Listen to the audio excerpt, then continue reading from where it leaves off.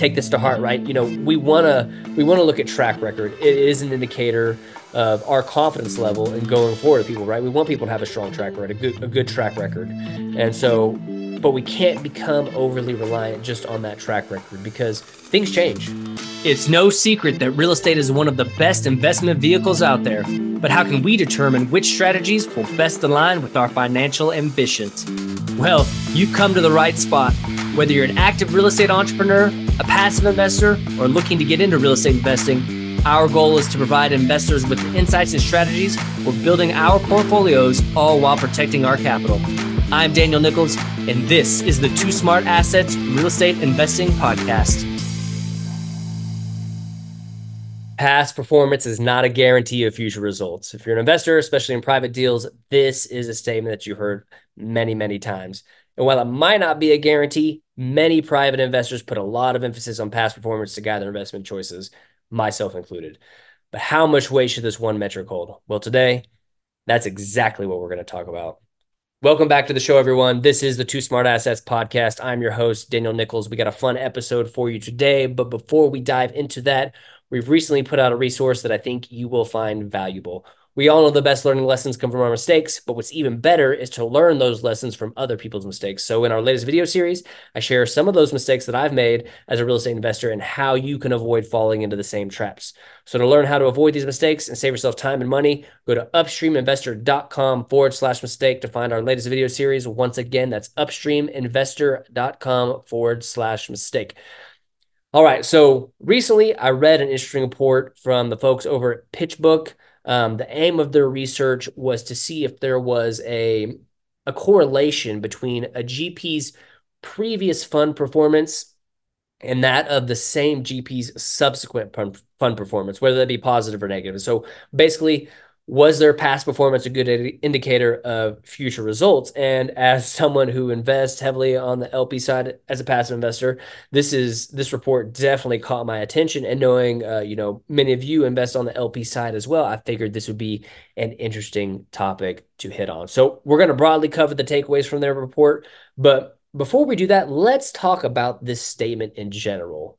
Past performance is not a guarantee of future results. And so why would we see this statement all over investment information? Why would a GP team make this statement? Well, really, it's mainly because it's a CYA for the GP, right? A legal disclaimer, if you will. And for those new to this type of investing, one of the things that your eye is immediately drawn to when you look at, say, a slide deck or you listen to a webinar is the returns projections information. You want to know how much, what returns you're going to get on your money in this investment and how long it's going to take you to get those, right?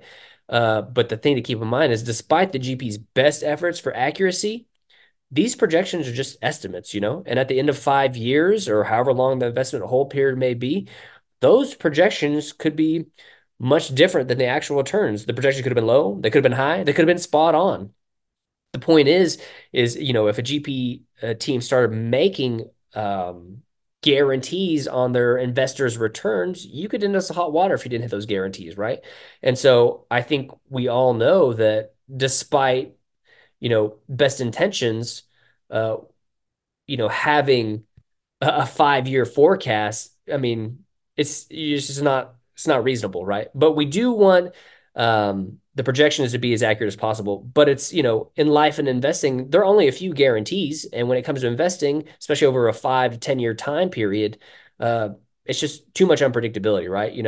Even if you're intimately familiar with a certain niche or you underwrite with plenty of room for error or do everything in your power to mitigate risk, it's still not going to ensure everything goes planned over 5 to 10 years.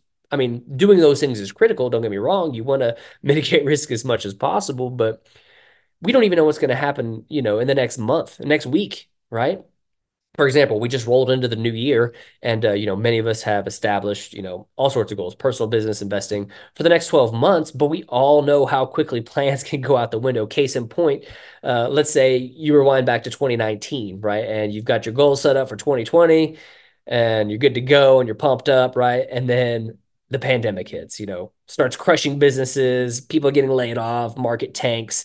So in general, just based off the recent past, we know the unexpected can happen at any time. And that's the risk we take as investors. So this is exactly why a GP team is not going to tell you like, hey, we guarantee returns, because it just doesn't make any sense, right? And it's dangerous to do so. And if you do see a GP team shouting about guaranteed returns, proceed with extreme caution, because something's not right. So that's why a GP team would make the statement: past performance is not a guarantee of future results. It's a CYA. But what does the research say about past performance being a good indicator, not a guarantee, but a good indicator of future results? So going back to this report that found by the folks at PitchBook, it really covered four areas, right? So private equity, real estate, venture capital, and fund of funds, respectively. And this is a great report. I highly recommend checking it out. A lot of great information about how they put this together, and I highly recommend checking that out. But I'm not going to cover all the details here today; it's just too much. But I do want to hit on the summary of their findings. And after putting everything together, they in fact concluded there was a performance correlation from fund to fund within a respective niche. When speaking about top performers, particularly when it came to real estate and venture capital. So this is something we want to know as real estate investors. We focus on real estate, and so this is good to know.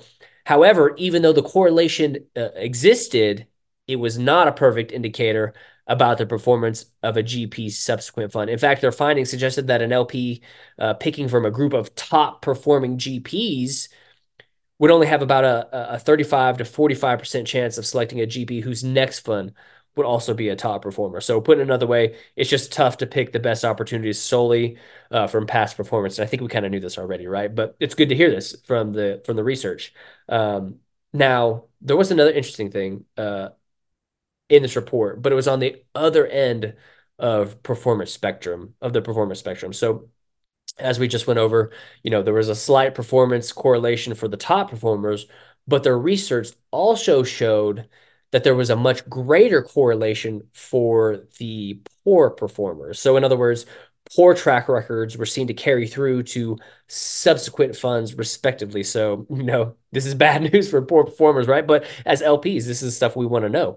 And the folks at PitchBook go on to state that GPs with poor track records should have good explanations and a clear roadmap for delivering future results. And could not agree more with this. This is exactly why it's important to ask questions as passive investors. Engage your confidence level with that GP's team responses, right? Especially if they face challenges and struggled in the past. We want to hear what their future guidance is and what they're going to do and how they're going to fix issues that they've had. And so, despite there being varying correlations between top performers and bottom performers, my overall takeaway is that a GP's past performance shouldn't be the only consideration when looking to place capital or to invest in a deal, right? And I think, this is inherently, we knew this, right? But it's a good reminder that, there are a number of other areas that need to be covered when performing due diligence on GPs and their deals. You can't just look at past performance and, kind of wrap this thing up and bring this thing to a head. I'll quote the following statement from this report. It said that LPs should avoid being overly reliant on past performance when selecting managers, and instead focus on their assessment of the broader investment thesis and whether the manager has the right processes and personnel to execute this thesis. And this is spot on, folks. I completely agree with this assessment, and I hope all of us as LP investors take this to heart, right? We want to look at track record. It is an indicator of our confidence level in going forward to people, right? We want people to have a strong track record, a good track record. And so, but we can't become overly reliant just on that track record because things change. Economies change, markets change, fundamentals change, right? And so if you're just blindly following along with a GP team because you've invested with them in the past and you've had good success, it's not a good idea to just do that without looking at the deal itself or assessing what's happening in the economy or the market, all these things, or their fundamentals, the underwriting, and all that stuff. You need to be looking at a wide variety of things, not just the track record, even though we do like a solid track record, right? So that's kind of the findings, the summary of the report that we took away, but it's a good reminder, we got to be looking at a lot of things, not just track records. So if you have any good insights or information to add on to this topic, please drop me a line at upstreaminvestor.com. /contact. There's a box there. You can submit some comments and all that stuff. We'd love to hear from you. Or if you're watching this on YouTube, leave me know in the comments section.